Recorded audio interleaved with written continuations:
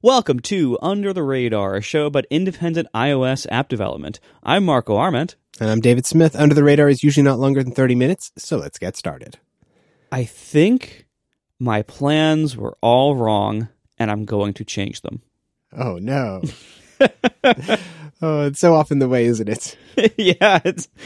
So, over the last few months, I've talked about, how I've had a bunch of server challenges the past year, just trying to get things scaled and cost managed in reasonable ways, and was basically getting nowhere with a lot of it. I tried a bunch of different things that ended up being either no benefit or minimal benefit for tons of work and tons of cost. And so, anyway, server stuff wasn't going great. And my plan has been, as I've discussed on this show and on ATP, my plan has been to basically to move user data to CloudKit in Overcast, and keep like the servers around in a smaller state for all the feed crawling and stuff like that, and notifications and everything, but basically to move the user data part of it, your list of subscriptions, your progress within each episode, that's the bulk of the data.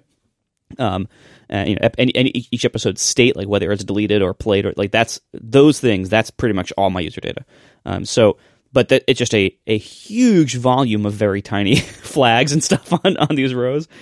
So my plan was move all that to CloudKit, and then keep the servers as a much smaller thing. And that's why about a month ago I posted a notice on the Overcast web interface saying I was going to discontinue the web interface sometime in 2023, because while there are ways to access CloudKit from servers, they are terrible and unreliable. I know, because I tried using them for my login system for a few years, and it's still there, but I've been backing away from it because it's terrible and unreliable.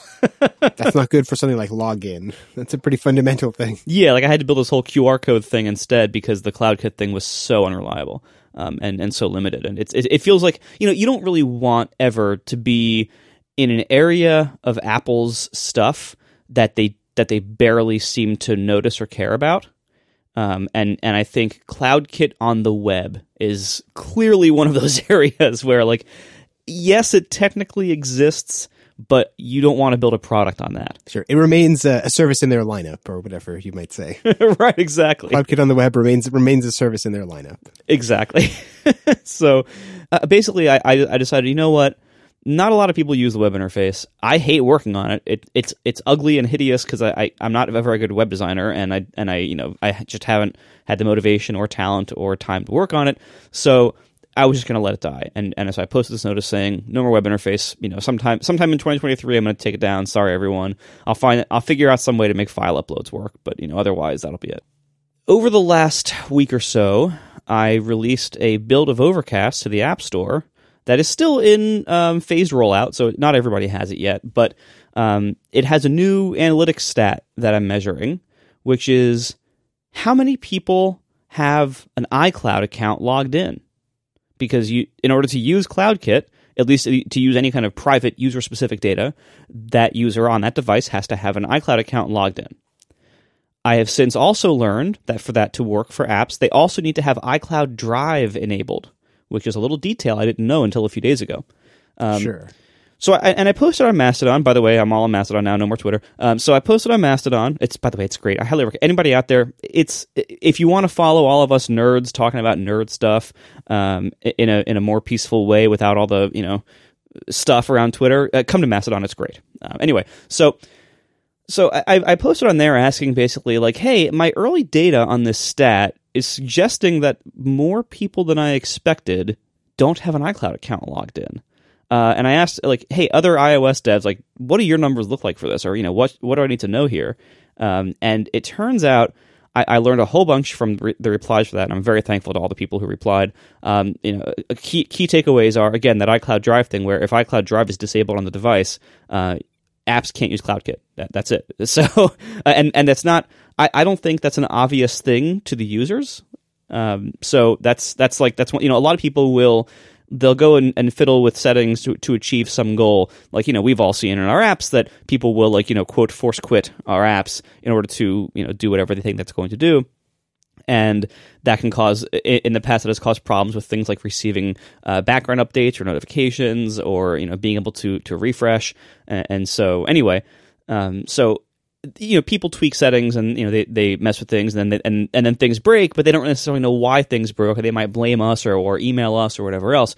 And this is one of those things where having iCloud Drive disabled just kills CloudKit, and I don't think anyone knows that. I didn't know that as a user, and so that's one thing. Also, the big factor that I think I was under considering or not considering was that I learned from all these responses that most business deployed devices, like if you have a phone from work that's MDM managed, in many cases, either iCloud itself will be prohibited, or at least iCloud Drive will be prohibited, which kills CloudKit.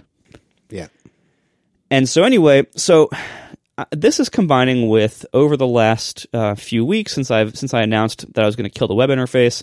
I mean, look, my numbers on actual usage of the web interface are very low. It's like, I think it's like less than 1%. I think it's well less than 1% of active users actually use the website every day. It's a pretty low percentage. The absolute number is not nothing, but it's not a huge number. But it's kind of, you just made a, remains of products in our lineup joke. It is kind of the Mac Mini of Overcast in the sense that while its actual numbers of usage are low, a lot of people use it here and there for kind of edge case or unusual uses that are not well solved just by having an iOS app.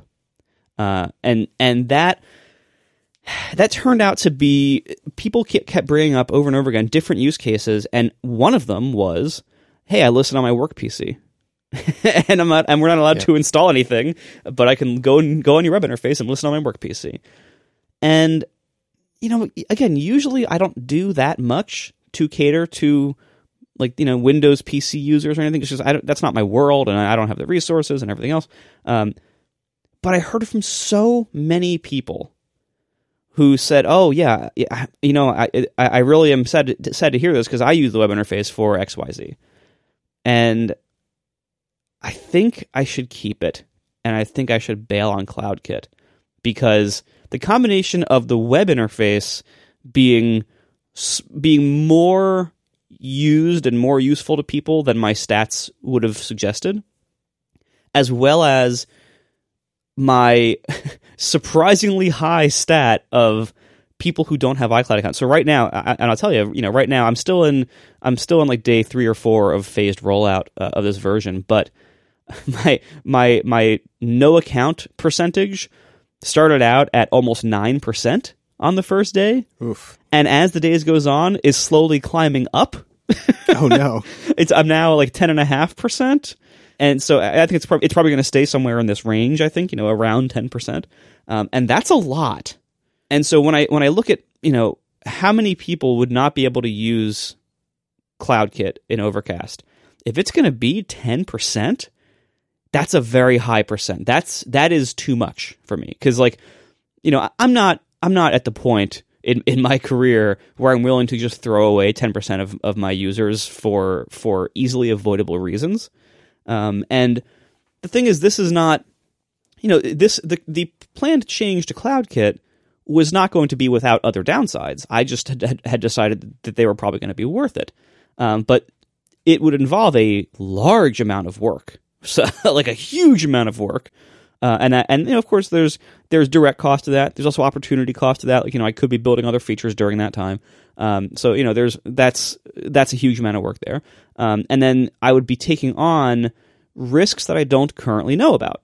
So, for instance, if I hadn't issued this build with this analytic stat, I would have just plowed forward and not even realized that I would be killing 10% of my users. And, good thing I learned that now instead of after I built it and switched everything over. Yeah, for sure. And also, again, like dealing with areas of Apple that are not as high of a priority as things like, the iPhone, and I think CloudKit, I've heard overall pretty good things about it, but it does seem like it suffers a little bit from this problem of not being a super high priority. Not as bad as CloudKit for the web. That's a whole different degree of low priority. But it just CloudKit itself and iCloud in general, it seems like it's pretty good most of the time. But am I willing to bet all of my data on pretty good most of the time. And especially since I already have this whole system in place that doesn't use it at all and doesn't need it. So I think that's a major factor there. And I think I'm learning that, the assumptions I make or the things that I hear or, various little data points I can pick up here and there might suggest, because the responses I got when I asked people like what their numbers were for, how many people didn't have iCloud accounts, most of their numbers were way lower than mine. I did have some that were a little higher, that especially things that targeted business users in particular, but most of their numbers were way lower than 10%. But mine aren't, and there is no substitute for having your own numbers from your own user base, because those can vary. They can vary wildly. And what I'm seeing here is this whole assumption I made that, how many people are really using an iOS device without an iCloud, without an Apple ID logged in? That whole assumption was not only incomplete in the sense that I didn't realize things like the iCloud Drive thing and stuff like that, but it just didn't reflect my user base. And my actual user base, people listen to podcasts at work. Like, that's a common thing. Or, a lot of people, their only iPhone is their work iPhone. That's a very common thing. And so there are all these conditions that, the plan I had made, it didn't take into account all these things, or I didn't know all these things. And now that I have more information and more knowledge, now I can see, what, this is a bad idea. It also helps that in the meantime, over the last couple of months, I also actually finally was able to do a few server changes that actually helped. That actually worked. Wonderful. After a whole spring and summer of doing things that didn't work and didn't help, in the fall, I actually, I cleaned up a couple database index sets and things like that, and made a few things more efficient, and dropped some unused indexes and columns off some major high traffic tables, and it just worked better. And I think I bought myself a lot of headroom. So I think I'm just going to keep going with the plan I already was, with the structure I've already had. Just keep going on that, and try to make little improvements where I can. Probably stop trying to make massive improvements that might involve other services and back-end stuff that I don't have any experience with, and just keep going with the really simple MySQL setup that I have now, and just get back to working on user features. Because that's what people actually want from me. That's what both my app and my business actually need. And the server stuff. If I can improve server stuff over time, that's great. But I think this has shown me like that whole plan turned out to be wrong, and I'm not afraid to admit it now. And I'm going to now take down the notice on the website that I'm going to shut it down in 2023, because I think now I'm not going to. This episode of Under the Radar is brought to you by POW, P-O-W, the SwiftUI Effects and Transitions Library by Moving Parts. POW is the perfect tool for adding some excitement to your app's user interface. POW was created by experienced designers and developers to easily integrate even into existing SwiftUI apps. And with its simple one-time purchase of $99, you can add professional-level effects and transitions to your app without breaking the bank. I've actually been following the creation of POW myself. As I've been getting more and more into SwiftUI, I've been finding it really helpful to see them make this and to get a sense of what's possible and to get ideas for little touches and things that I can add to my apps. And then if I do, would, increase that level of polish that it would have.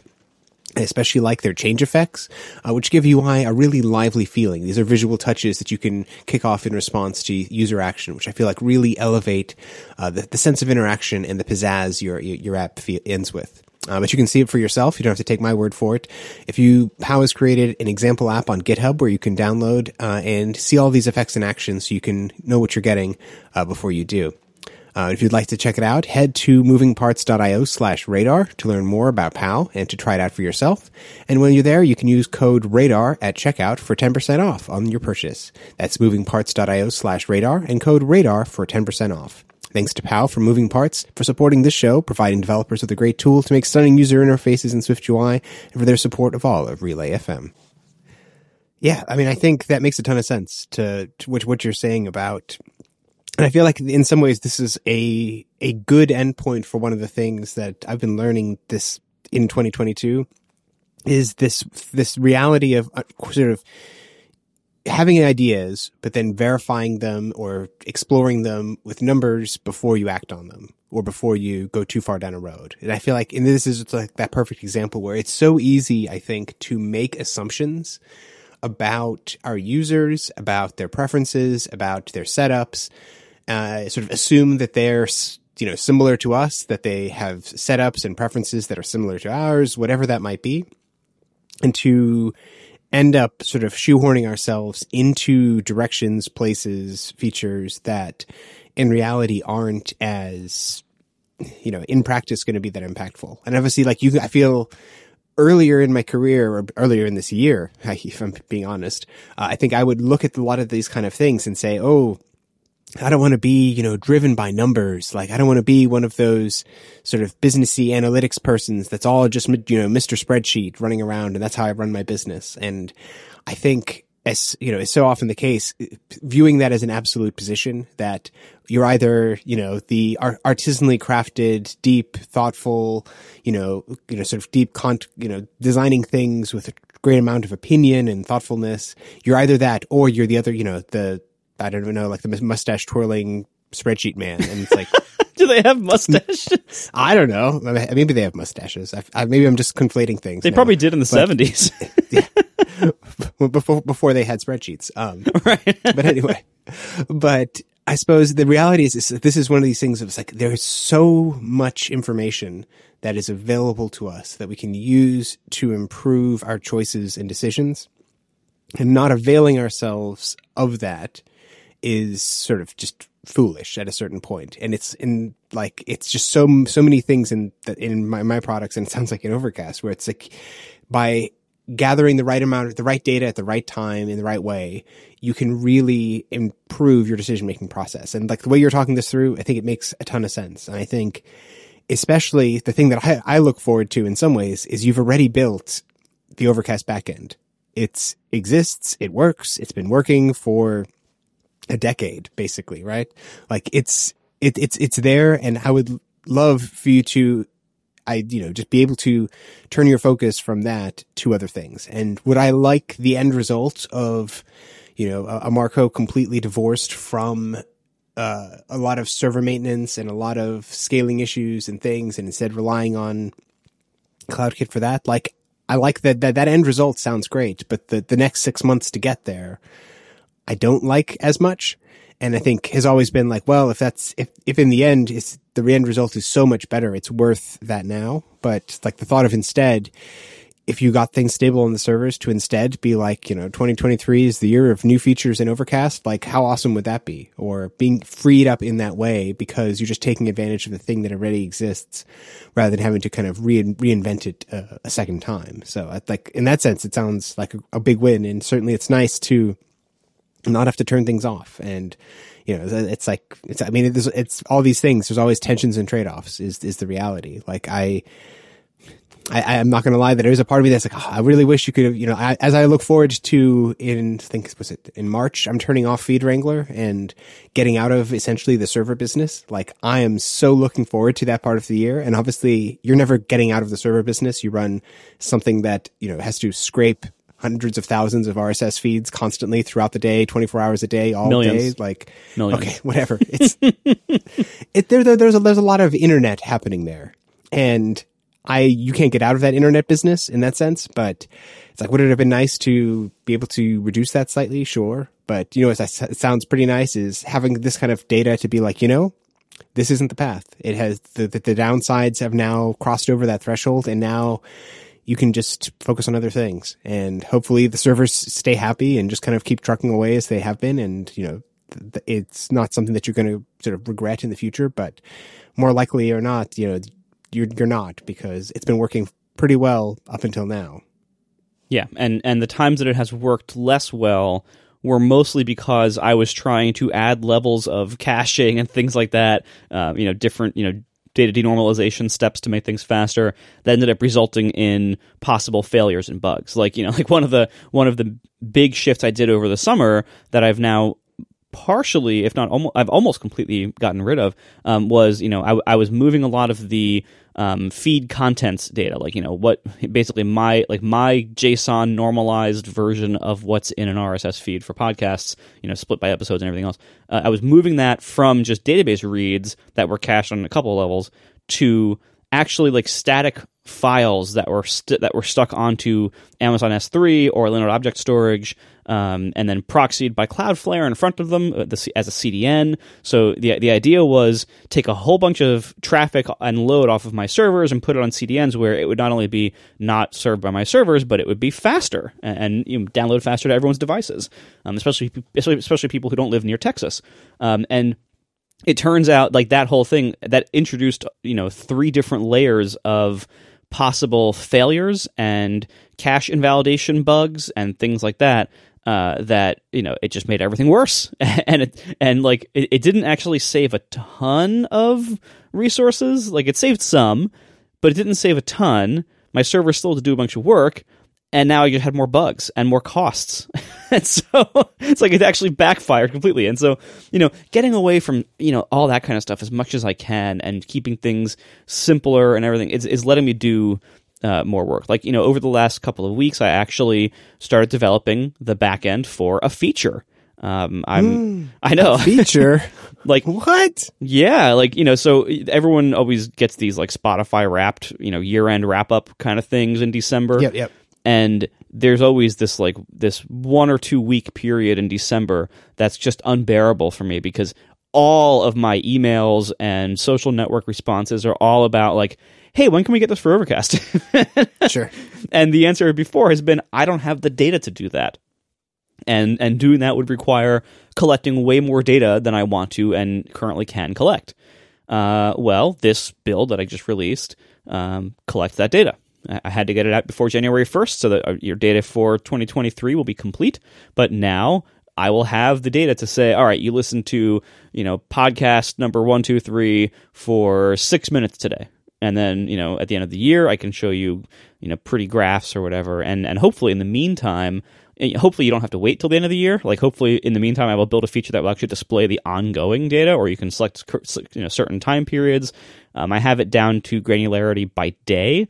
On the back end, so we'll see, and just it's like user 456 listen to podcast 123 for 6 minutes on this date. It's that level of granularity. So that's hopefully small enough the servers won't totally collapse under all that.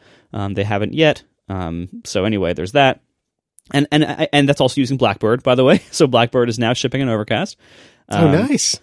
Nothing else in Overcast using Blackbird yet, but what? So what you're telling me is it's production ready. That's yeah, what I'm right. hearing you say right there. Is Blackbird is now production ready. Everyone should just go forth, use it in all their products. It is out there in the wild. Oh my ready god! For the world. Yeah, please, not quite. Please don't. No, don't do that. That was sarcasm. Yeah. Just in case that was not clear. That is 100% sarcasm. Do not use it. Marco is the wild man doing it himself, and he should be the only one who does that. Exactly. Yeah. Give me a little while to tame this wild beast. But anyway, yeah. So and it felt good to actually work on a feature and to actually do something that's going to move the app forward, even though there's nothing visibly there yet to users. Like I know I'm moving the app forward in a useful way that will hopefully soon result in something that people actually want. And so just doing that, just like, you know what, screw it. I'm just going to hit create table on MySQL that I already have, make a new table, start collecting new data, and just hope it continues to work with the systems I already have. And I just did it, and it worked, and I was able to move on and ship something quickly, and I hope to do more of that. There's so many features or changes or improvements that I want to make that I haven't really been able to make for a year. And I still want to do the whole redesign of the Now Playing screen. I still want to rewrite the whole app in Swift UI. I still want to redo the whole, bottom end of the app using Blackbird and Swift. There's so much I want to do. And I've done almost none of it for almost a year, and that's very frustrating. So now to be able to get this big roadmap that I had about server stuff that was going to result in pretty much no visible benefit to users, to now say, you know what, never mind, I'm not going to do that anymore. That's actually very freeing, and and I think it's very good news for users, and it's very good news for me if I can keep the server stuff under control. And I think if I'm careful enough, and assuming that all of a sudden podcasts don't become the next Twitter, which I don't think will happen, I think I'll be okay server load wise. I'll be paying a little more for it, but I'll be much more sane, and I'll take that trade off. Yeah, no, and I think there is something. I mean, you and I have known each other a long time, and you are always happiest when you're building features in apps, like when you're properly coding, when you're in Xcode, totally making things like that. That is 100% Marco's happy place, and it's my happy place too. Like that's why we do what we do. That's why we got into this industry. That's why we are indies, because we don't want to spend a lot of time in a boardroom, go doing design reviews and working through stuff. We want to be building stuff. And I think any plan that increases the likelihood that, your next 6 months are going to be very much in Xcode making stuff, like, sign me up. That sounds great. And I think who knows what the future holds. Hopefully your servers hold up. Hopefully everything's, fine. But I think overall, that's going to be a much better place to be. That's going to be a place that is much more sort of, like defensible. That's a position that it's unlikely that it's going to be like, it may not be the optimal path, but it is definitely going to be a good path, I think is the reality. And who knows what optimal even means, but like in 5 years, if you look back, maybe you'll be like, oh, I wish I had done the thing. But like, there's a very good chance that isn't going to be the case. And it's going to be much better off if you've built a bunch of stuff and the app has moved forward and is modernized. And as someone who's been going through that recently myself, like I'm essentially rebuilding Pedometer++ and SwiftUI, it is amazing how transformative it's been to my experience at work, where I feel so much more free and excited and able to make progress on this app that I feel like had been stuck for so long in Objective-C and UIKit, just because that's what it was. And I didn't feel like I had the bandwidth to work on it. And now that I have, it's like, it's amazing. And I'm adding features and moving it forward, and the velocity and sort of both in terms of the app and as well as like my personal, development velocity. Like I feel like I'm, running downhill rather than uphill. Which is just a lovely feeling. And I hope that's, this seems like a good point in the year to be able to just make this decision, put it behind you, for 6 months between now and WWDC, put your head down and just focus on making stuff. And if in 6 months it turns out it wasn't a great idea, it's like, okay, well, you can work on it then. But between now and then, you can really build some cool stuff. And that sounds awesome. Yeah, that's the thing. Like, that's a very good distinction, because, it's not that if I decide not to do this now, it's not that I can never do it. Like, I can, if I decide in the future that I actually do want to go back and do CloudKit, I can do that at any time. Like, it's not, there's no difference whether I do it now or in 5 years or never. Like, there's like, it's not a plan that expires. So if that proves to have been the right path, then someday I can pull that lever. Someday I can spend the year it'll take to pull that lever. Sure. But right now I'm just not going to do it, and I currently have no plan to go that direction, because what I've learned, as you said earlier, is like this app by nature is going to have a bunch of servers to run. Like, that's it. It's if I'm crawling millions of podcast feeds every few minutes, that's going to take a bunch of servers. Like, it's simple as that. Keeping track of everything, and sending updates to mobile clients, no matter what they're doing for user data, this is going to be a server intensive task. And, so if I want to get out of the business of running servers, I can't do it with this app, and I don't want to work on anything else. So I'm going to be in the business of running servers no matter what. So I might as well make a great app in the process. Yeah, no, I think that it makes a ton of sense. And I think the biggest thing is probably just to draw a line on it and say, it's like sometimes in my to-do list where I'll have an item that I want to do, and there's something powerful about just deferring it and being like, I'm not going to think about this for another, for 6 months, and it'll come back to you at an appropriate time. But between now and then, put it behind you. Don't think about it, and just dive forward into the new year with, new creativity and hopefully, energy and ideas. Yeah. Thanks everybody for listening, and we'll talk to you in 2 weeks. Bye.